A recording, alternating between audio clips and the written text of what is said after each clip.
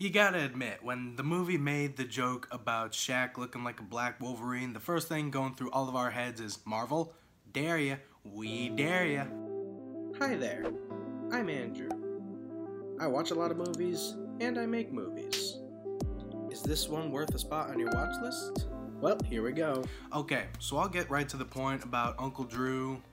For those of you who don't know, it's a pretty simple, predictable movie about a street basketball team full of older gentlemen who want to win a tournament for a young upcoming, we'll call him Coach.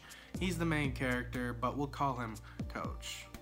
And honestly, you can probably take a look at the trailer and you'll know how the story plays out, you'll know what the characters are gonna do, and you'll generally be right. For better and for worse, Uncle Drew is pretty predictable regarding its story. A lot of it is just cliches that are repackaged to kinda seem different, but really aren't. The characters get very, I'd say, minimal development.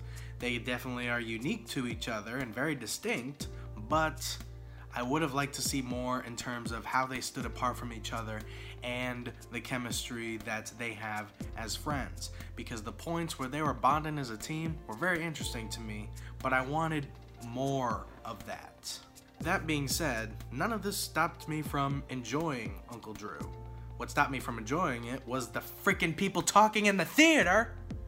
But I digress. The reason why I enjoyed Uncle Drew was because in my head, I wasn't really comparing it to Friday Night Lights, one of the great sports movies. What honestly came to mind most was old movies like Sister Act and Daddy Daycare that came out when I was really young, and I saw them, and even as a kid, I could be like, oh, I think I know how this is gonna play out. Singing nuns and dads running a daycare center, you know, sort of an inherently fun idea, if a bit underdeveloped. And that's sort of how I think of Uncle Drew in retrospect.